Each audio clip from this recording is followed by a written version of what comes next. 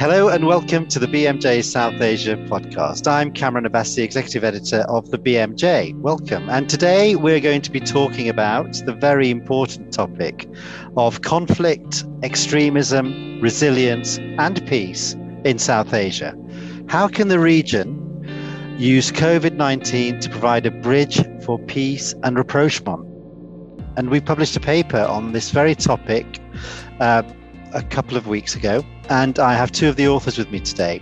I have Professor Zulfikar Bhutta, who is the head of the Institute for Global Health and Development at Aga Khan University in Pakistan, and I also have Dr. Arun Mitra, who is the Senior Vice President of the Indian Doctors for Peace and Development. Welcome to both of you. Welcome, and thank you for inviting us, Kamran. Namaste. Namaste, Arun. You're more than welcome. So let's begin. We know the region had a mixed time with the pandemic, and it's been a dangerous time for almost every country in the world. What we want to talk about specifically, though, is how all of the events have interplayed with attempts to bring about peace in the region. So first of all, Zulfi, if I could come to you, tell us what the situation was in the region from your perspective before the pandemic struck. So I think the region, as we've mentioned in our preamble, already had significant issues, which the pandemic, as any other humanitarian crisis, has unearthed. So the fact that the pandemic has been associated with rampant poverty, particularly amongst the poorest of the poor, is a reflection on the enormous inequities and widespread poverty in the region. So that's not new. It just pushed the poor to become ultra poor and the ultra poor to even fall below that in a relatively short period of time.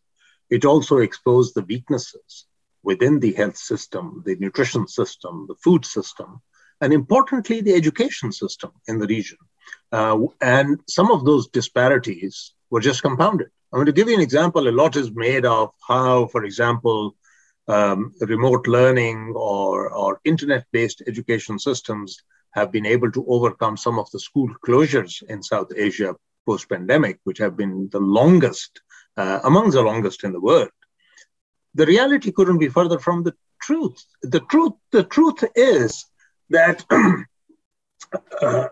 most of these children who are in rural populations or even amongst the urban poor have no access to those educational opportunities, the learning platforms. And as a result, the disparity in some of this education gap has grown. I mean, estimates from India talk about the gap that may emerge from this pandemic in learning gap of being several years. Some people are even talking about 4 to 5 years or more. And it is probably the same in other countries of the region, although that data has not as yet emerged. So my point is that the pandemic did not bring about, other than the direct deaths associated with COVID-19, anything new that we could not have predicted on the basis of already weak health systems, weak education systems, tremendous disparities that exist, and the widening gap between the rich and the poor in many parts of the region that have been a relatively recent phenomena of unequal development. So, I mean, I would say India has some of the billionaires of the world. And that is possibly one of the reasons why in many places, the average per capita GDP goes up is because the rich become ultra rich. They pull the rest up, whereas the poor at the base remain where they are or even fall below it. But I must say, Kamran, one thing, though, that this is by no means only a phenomenon of South Asia. And that in other parts of the world also, we have witnessed and seen similar disparities underlie a lot of the adverse outcomes associated with COVID-19, including the UK. Yeah, absolutely. I mean, inequality has been probably the most prominent feature of this pandemic. Arun, tell us from your perspective, how did the pandemic affect the situation in India? Well, as Dr. Zulfikar has pointed out, the problems in South Asia are similar in all the countries. India has already been poor. Large number of people They are below poverty line. During this pandemic, the worst thing that happened, that was migration of the people from their workplace, because the work suddenly stopped. They had no jobs, no means for livelihood. So many of those who had shifted to big cities, to the metro cities, in search for jobs, and they were having a better life than their village, now they started going back. So there was a reverse migration. They went back to. And during that, there was no support for them to transport. So there are thousands of people, including children and the elderly, who had to walk hundreds of miles on foot or on their bicycles or on rickshaws for such long distances. That created really havoc for them, and many died on the way. Some of them who were walking on the railway tracks, they were crushed by the railways. I mean, these things happened. They were very sad state of affairs, even though there was a demand was raised that those who are in urban areas, they should be given 7,500 rupees. You can convert it into, I think it would be around 70 pounds or so per month for about 6 months, so that they can maintain their life in these cities, because that would have helped the economy also. But that was not done. So the people had to go back to their villages, where also there was no work, and on the way they were not treated very well. So the poor people, they had a very tough time. The same thing happened with the middle income group people also, because when they lost their jobs and all, and their wages came down, they are also having difficult times. As Zulfi has pointed out, that some people got very rich. Some of the corporates, their income increased by 1.5 times. They became further billionaires. So that wide gap occurred. Of course, then the mismanagement during the COVID, there could be two reasons. One is that it was a sudden phenomenon. Nobody expected, especially the second wave, that it would be so disastrous. There was not a good management from the side of the government also. So many deaths occurred. Even the government reports that there were 4 lakh deaths, 400,000 deaths. But the private circles say that the deaths were many more times.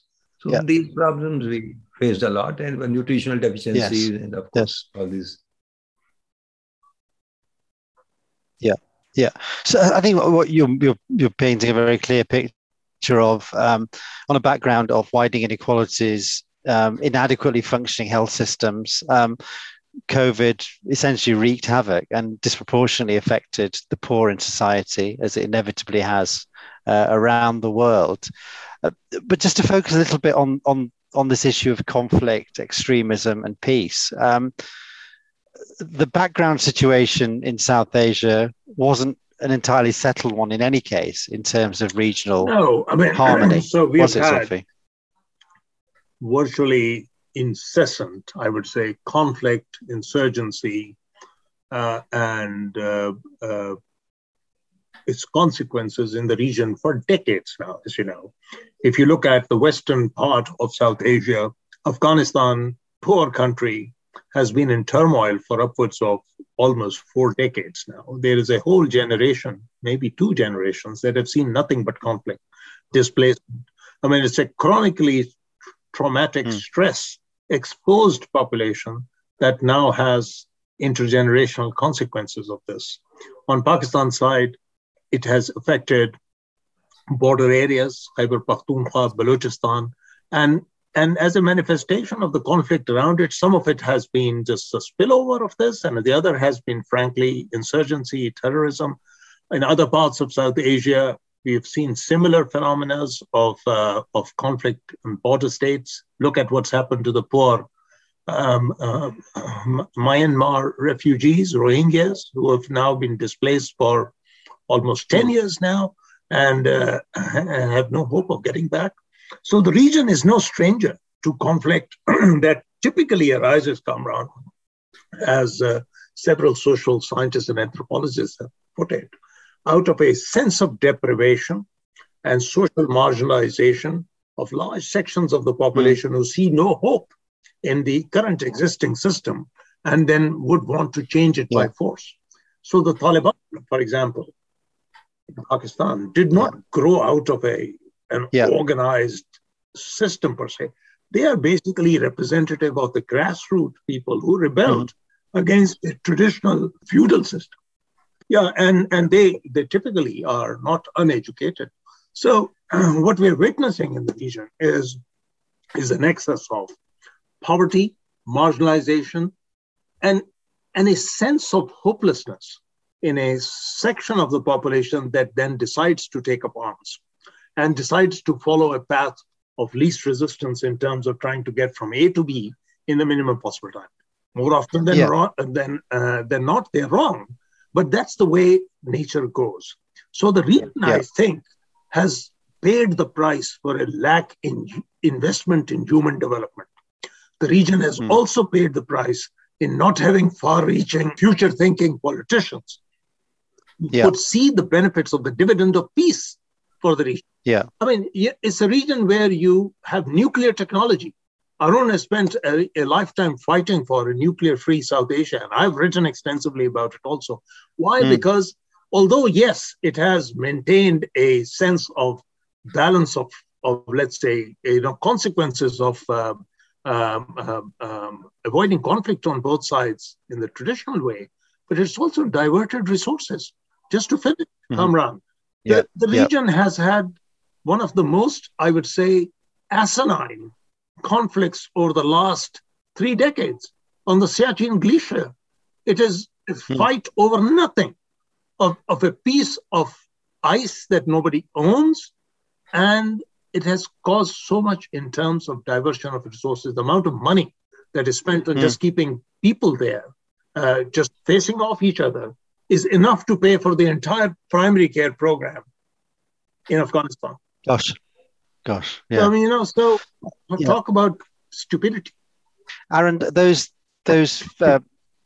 factors that Zulfi mentioned there that lead up to the conflict, that cause the conflict, presumably some of those are also at play in the difficult, pivotal relationship between India and Pakistan. I mean, clearly, if we were to solve that relationship in terms of making it more peaceful and cooperative, then that could be a way of moving forward in the region. I think by and large, the people are not against each other. Yeah, they want to be friendly. We can see it while traveling to each other's country. We find that how the people welcome. And otherwise, we have seen that when there was crisis of a pandemic here, there were positive demonstrations in Lahore that they were ready to help India. And so here also, a group of people is always ready to help when there were floods few years back in Pakistan. We had come out with a statement that we are ready to help. So, I mean, the common man wants to live in peace. The problem is with the polity or with those who want to maintain their power, or the fundamentalist forces who want to maintain their power by hook or crook. They spread wrong information to the people, misinformation to the people, and they try to raise parochial feelings, and that really is worse. So the issue is that if we want to ease the situation, we have to improve the people-to-people relationship, more and more dialogue amongst the people, so that misconceptions, if any, among the people, they have to be removed. The mistrust between the two countries, that is really causing a lot of damage. That mistrust has to be removed. We are from the same ethnic group, same people. My family has migrated from Multan, and there are so many who have migrated from my city to that part of the world. So that mistrust can be removed if we have better people-to-people relationship. And in the present times, I feel that the digital dialogue can play a big role at this moment. How did the lack of cooperation across the region affect the pandemic response, do you think? I think it affected the uniformity of coming up with evidence-informed, evidence-based, appropriate solutions early enough. As Arun pointed out, You had diametric differences in the way we responded very early on to the shutting down of businesses, etc. India went through a very painful process of people traveling by road or on bicycles, as you mentioned, hundreds of kilometers. So many people died amongst the urban poor trying to move to rural populations once their daily livelihoods were affected. Pakistan took a decision which had the opposite effect. I mean, in the sense that, people stayed where they were. We could have learned so much from each other earlier on in terms of how the zero surveillance and how some of the monitoring for the virus and its impact at population level went. I think we could have been much better prepared in the region in terms of the outbreak with variants and genomic testing had we got everything together. Yeah, I think some of the learning around education, I feel very strongly that, the region has taken a totally opposite response and reaction to what they should have done for education, particularly early education, even though the evidence was very strong that this was not a problem for very young infants and very young children, actually, who go to preschool and kindergartens. How could that have been avoided? We could have had a platform where that exchange took place. So there was a token meeting at the leadership level in SAARC very early on, which led to, some volunteer fund, as we have mentioned in our paper, of a few $1 million. And that too was underspent because SAARC as an organization really, in my opinion, has functioned much below par. It has really not been able to facilitate the civic society to interact and work together. And therefore, we need a mechanism to strengthen SAARC, of course, and to make it functional as a regional platform. But I think we need to also empower civic society organizations. As I mentioned this morning was the first ever nutrition consultation across the region by all countries of South Asia in almost 18, 19 months of the post-pandemic period. Can you believe that for a region that has almost 2/3 of the global burden of undernutrition?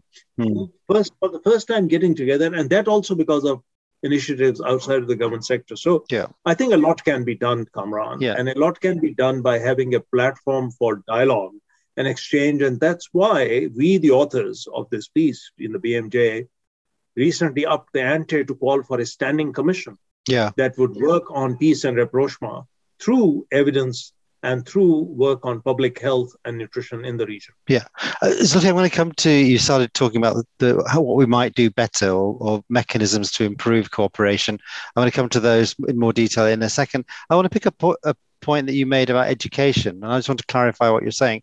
Are you saying that the region, because there were school closures across the world, are you saying, and they were controversial everywhere, but are you saying that the region might have taken a different view simply because of the level of poverty, the level of disruption, the level of isolation, the level of inequality that the school closures would cause in the region, and the kind of health, knock-on impacts? Do say more. Absolutely, Kamran. And I acknowledge failure on my part as well to persuade the Pakistan government to do otherwise. I made several appeals and outreach to our own management groups extensively over the period of this pandemic to say, look, you have to do a risk-benefit assessment.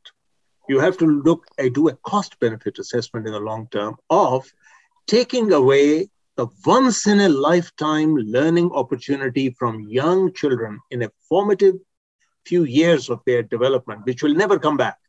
For a 4-year-old or a 5-year-old in the early education system, Kamran, that is not something that you can do on a television.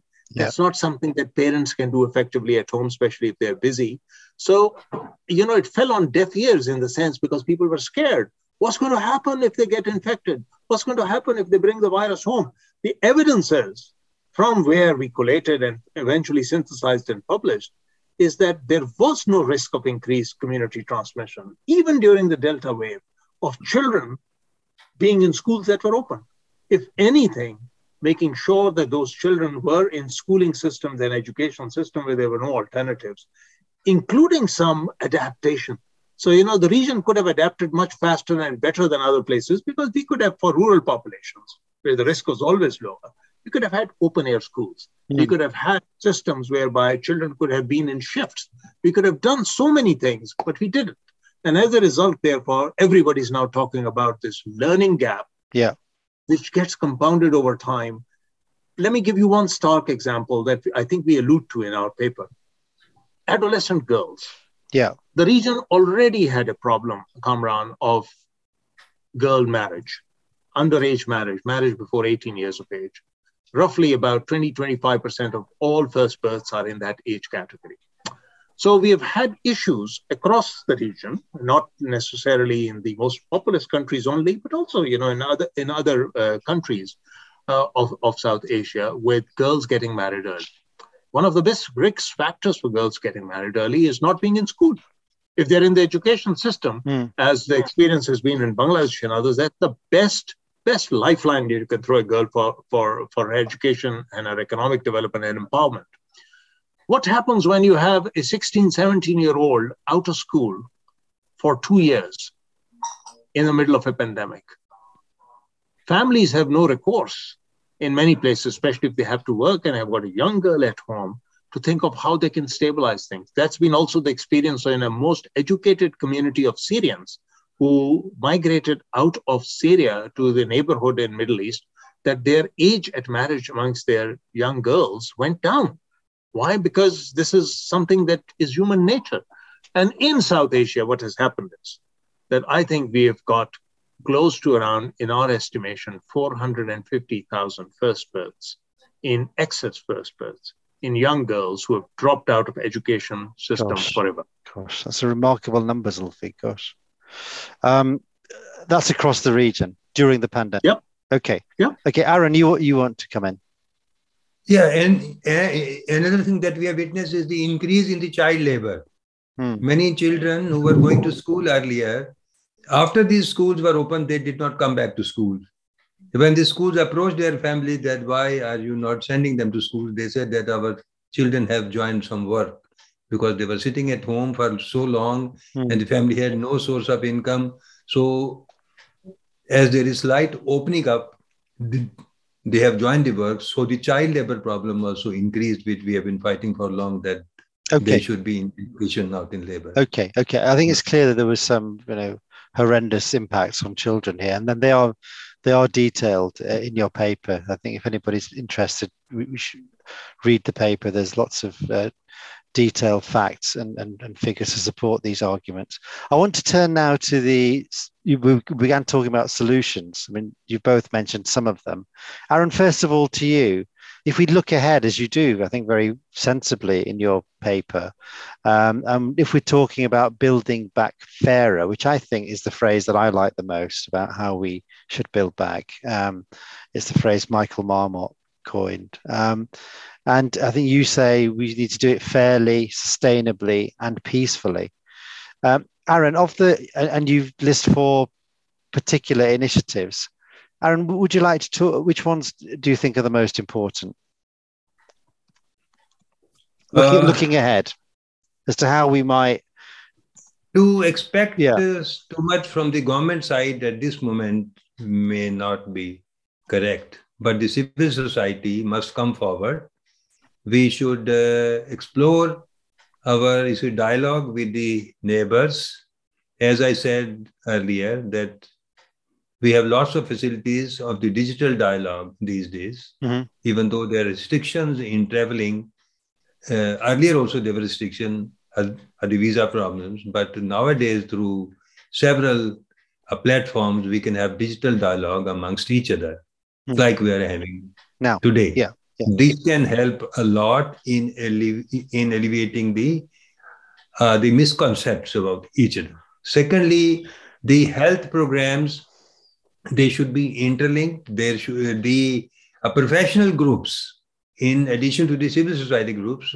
The professional groups, they should be encouraged to hold joint conferences, joint webinars, or the seminars that will bring them together. I mean, near to each other. That should be done. And if the time comes, then there should be people-to-people exchange program also, moving to each other place. And we should then grow our strength to impress upon the governments, which is a hard task, to open up the things, the travel restriction, the visa and all these things have to be done. But there's a hard task at this moment. The things are not so good. But I think the digital dialogue, in my opinion, can be of quite use in the present moment. Okay, I think that's interesting. I was born in the region, but I no longer live there. I mean, when I look at it, you've highlighted two of the major problems: the political and the media discourse that creates so much difficulty across the region. When you say to me, civil society can be a solution, I get that, because I meet people in my day-to-day working from the region who absolutely want to cooperate and work together, from civil society and from professions, and I get the point about digital media, Arun. But is it really possible for those mechanisms to overcome the ridiculous power that resides in politics and in the media at the moment? How do we counter that?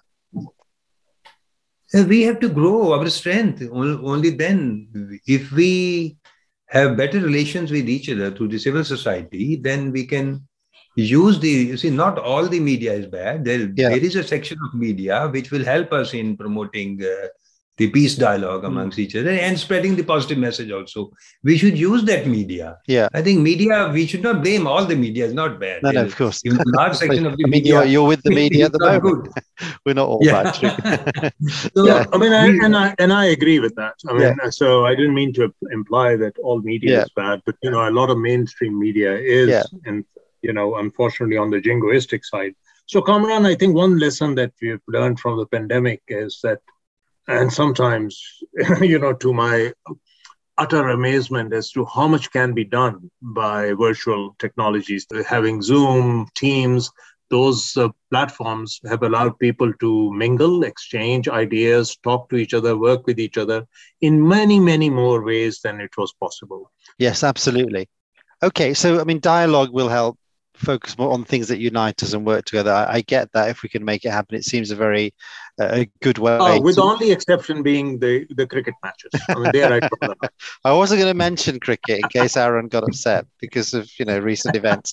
Okay, but let's look at some of the other proposals that you have. One of them is empowering women. Explain how that works.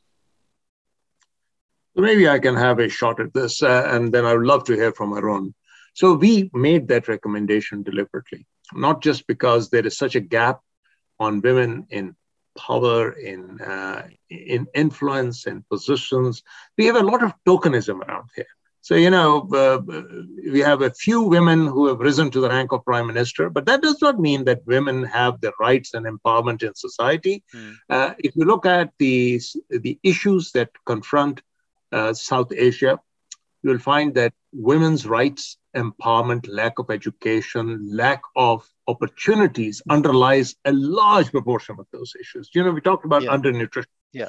The relationship of undernutrition with maternal undernutrition is strong, and maternal undernutrition is tied so much that impacts. There is a reason why the impact of many global issues like climate change, like economic shocks, are disproportionately felt on women.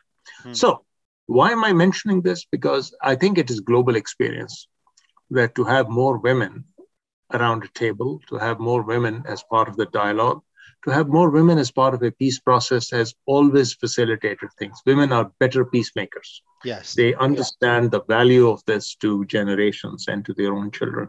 Secondly, we have so few of them that we would like to nurture and produce leaders from much more in the base. And I think it will serve as a good wedge to open the door in many ways to the kind of dialogue that typically on track 2 has been dominated by men.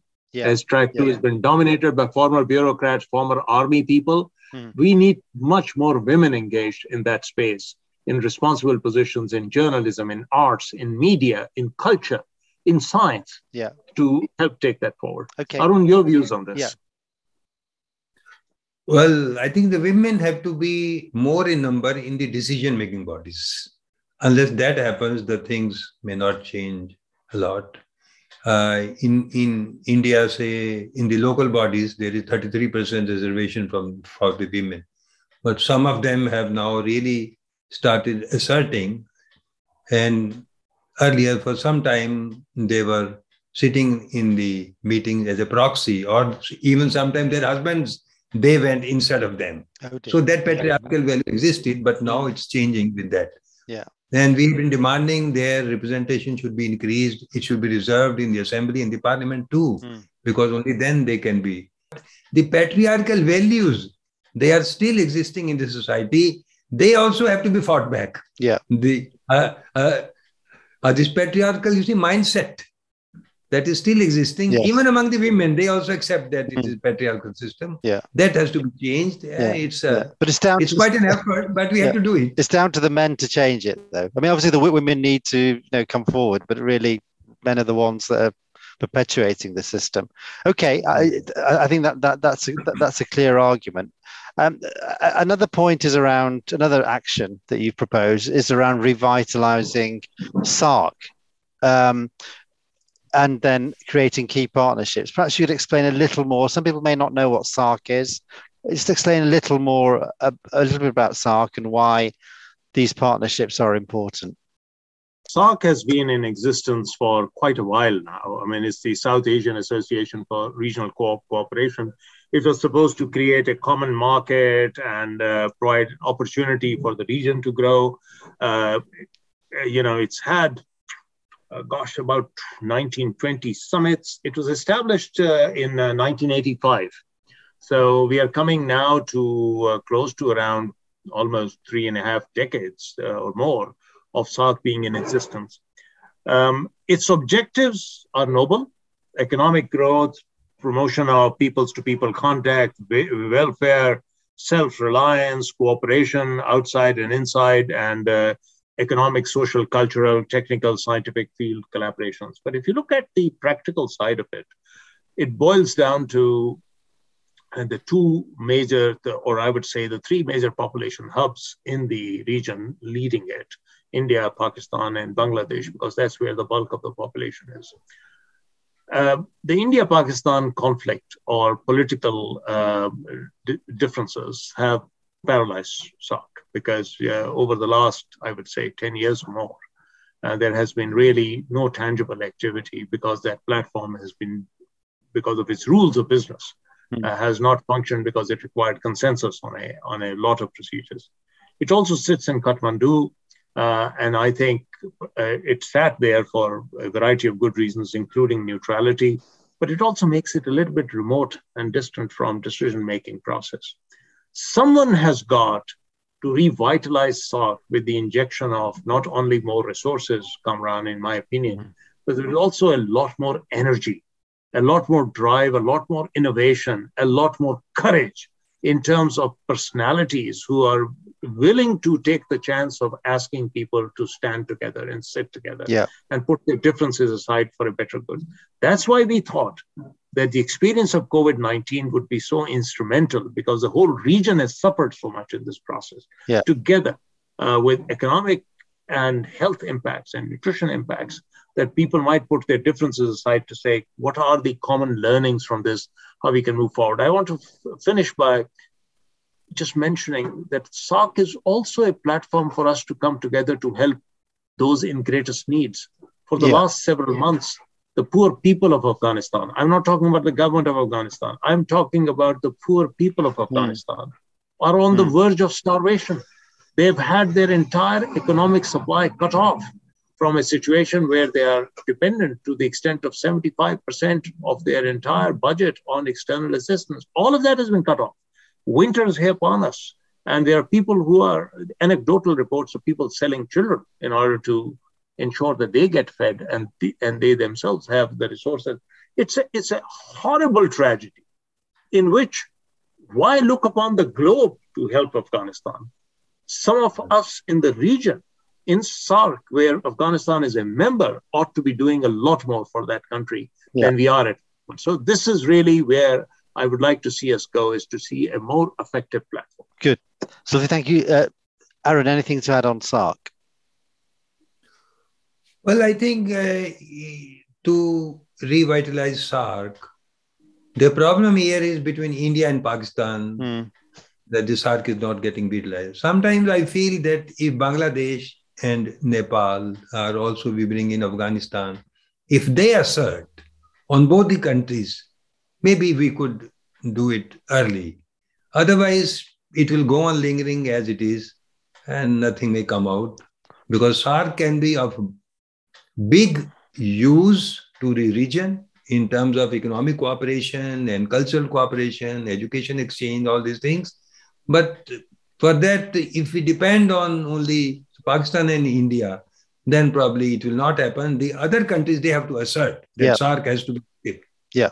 If they do that, say, the Bangladesh government is positive in many things, in many ways. Mm-hmm. If they assert, probably. Yeah.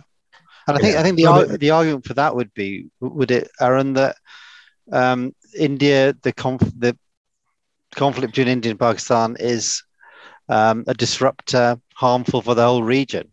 And if there was better cooperation, then that's going to benefit Bangladesh, Afghanistan, Nepal, Sri Lanka. It's going to give the whole region a lift. Is that right, Arun? Yes. Yeah. Yes. I think so. Because if India and Pakistan, they are having better relations, then the things can be sorted out better. And somehow we have to do it. Yeah. Okay. And that sounds difficult. I know we're running out of time, Kamran, but the fact is, look, not that long ago, we had great hopes of rapprochement and of building confidence and moving together. Musharraf went to Delhi. Vajpayee came to Lahore. Yeah. I mean, this is not ancient history. This happened in the recent past, actually. So when, and Modi stopped over in Pakistan also. Yes. So, these things can happen and can change virtually overnight. It depends upon political wisdom. Yeah. And for people to come together to say, can we make that leap of faith? Yeah. Can we trust our people to move forward? Because if the alternative is stupidities like undoing partition or nuclear annihilation of the opposition, then I don't think we have any future as a region at all. But I don't think that's the case. I think civic society is smart enough to see that our future lies in living and working together. And that can only be in peace. Zulfi, thank you. I think that's an important sentiment to finish on. Arun, any final thoughts from you? Well, my only lie at the end, I will say we shall overcome all these issues. Yeah, I think we can. And we have to have that faith. Is that right, Arun? We should be incorrigible optimists. Only then we can succeed to keep on working. we have grown with that optimism. Yeah. And I think we'll continue it as long as we can work. Great. Well, listen, it's admirable that both of you are advocating for this, given the political situation. And I think it's a very important paper. I'd urge anybody who listens to the podcast to go and read the paper. I hope it's influential. I'd like to thank my guests today, Zulfikar Bhutta and Arun Mitra, for joining me. That's it for this podcast and almost for the year. Next week, we'll have a festive talk evidence, diving into the BMJ's Christmas research, and you'll also hear from our editor-in-chief, Fiona Godley, who sits down to talk all about her career before she departs the BMJ at the end of 2021. As always, that will be available on Apple Podcasts, Spotify, and wherever else you get your podcasts from. I'm Kamran Abbasi. Thanks for listening.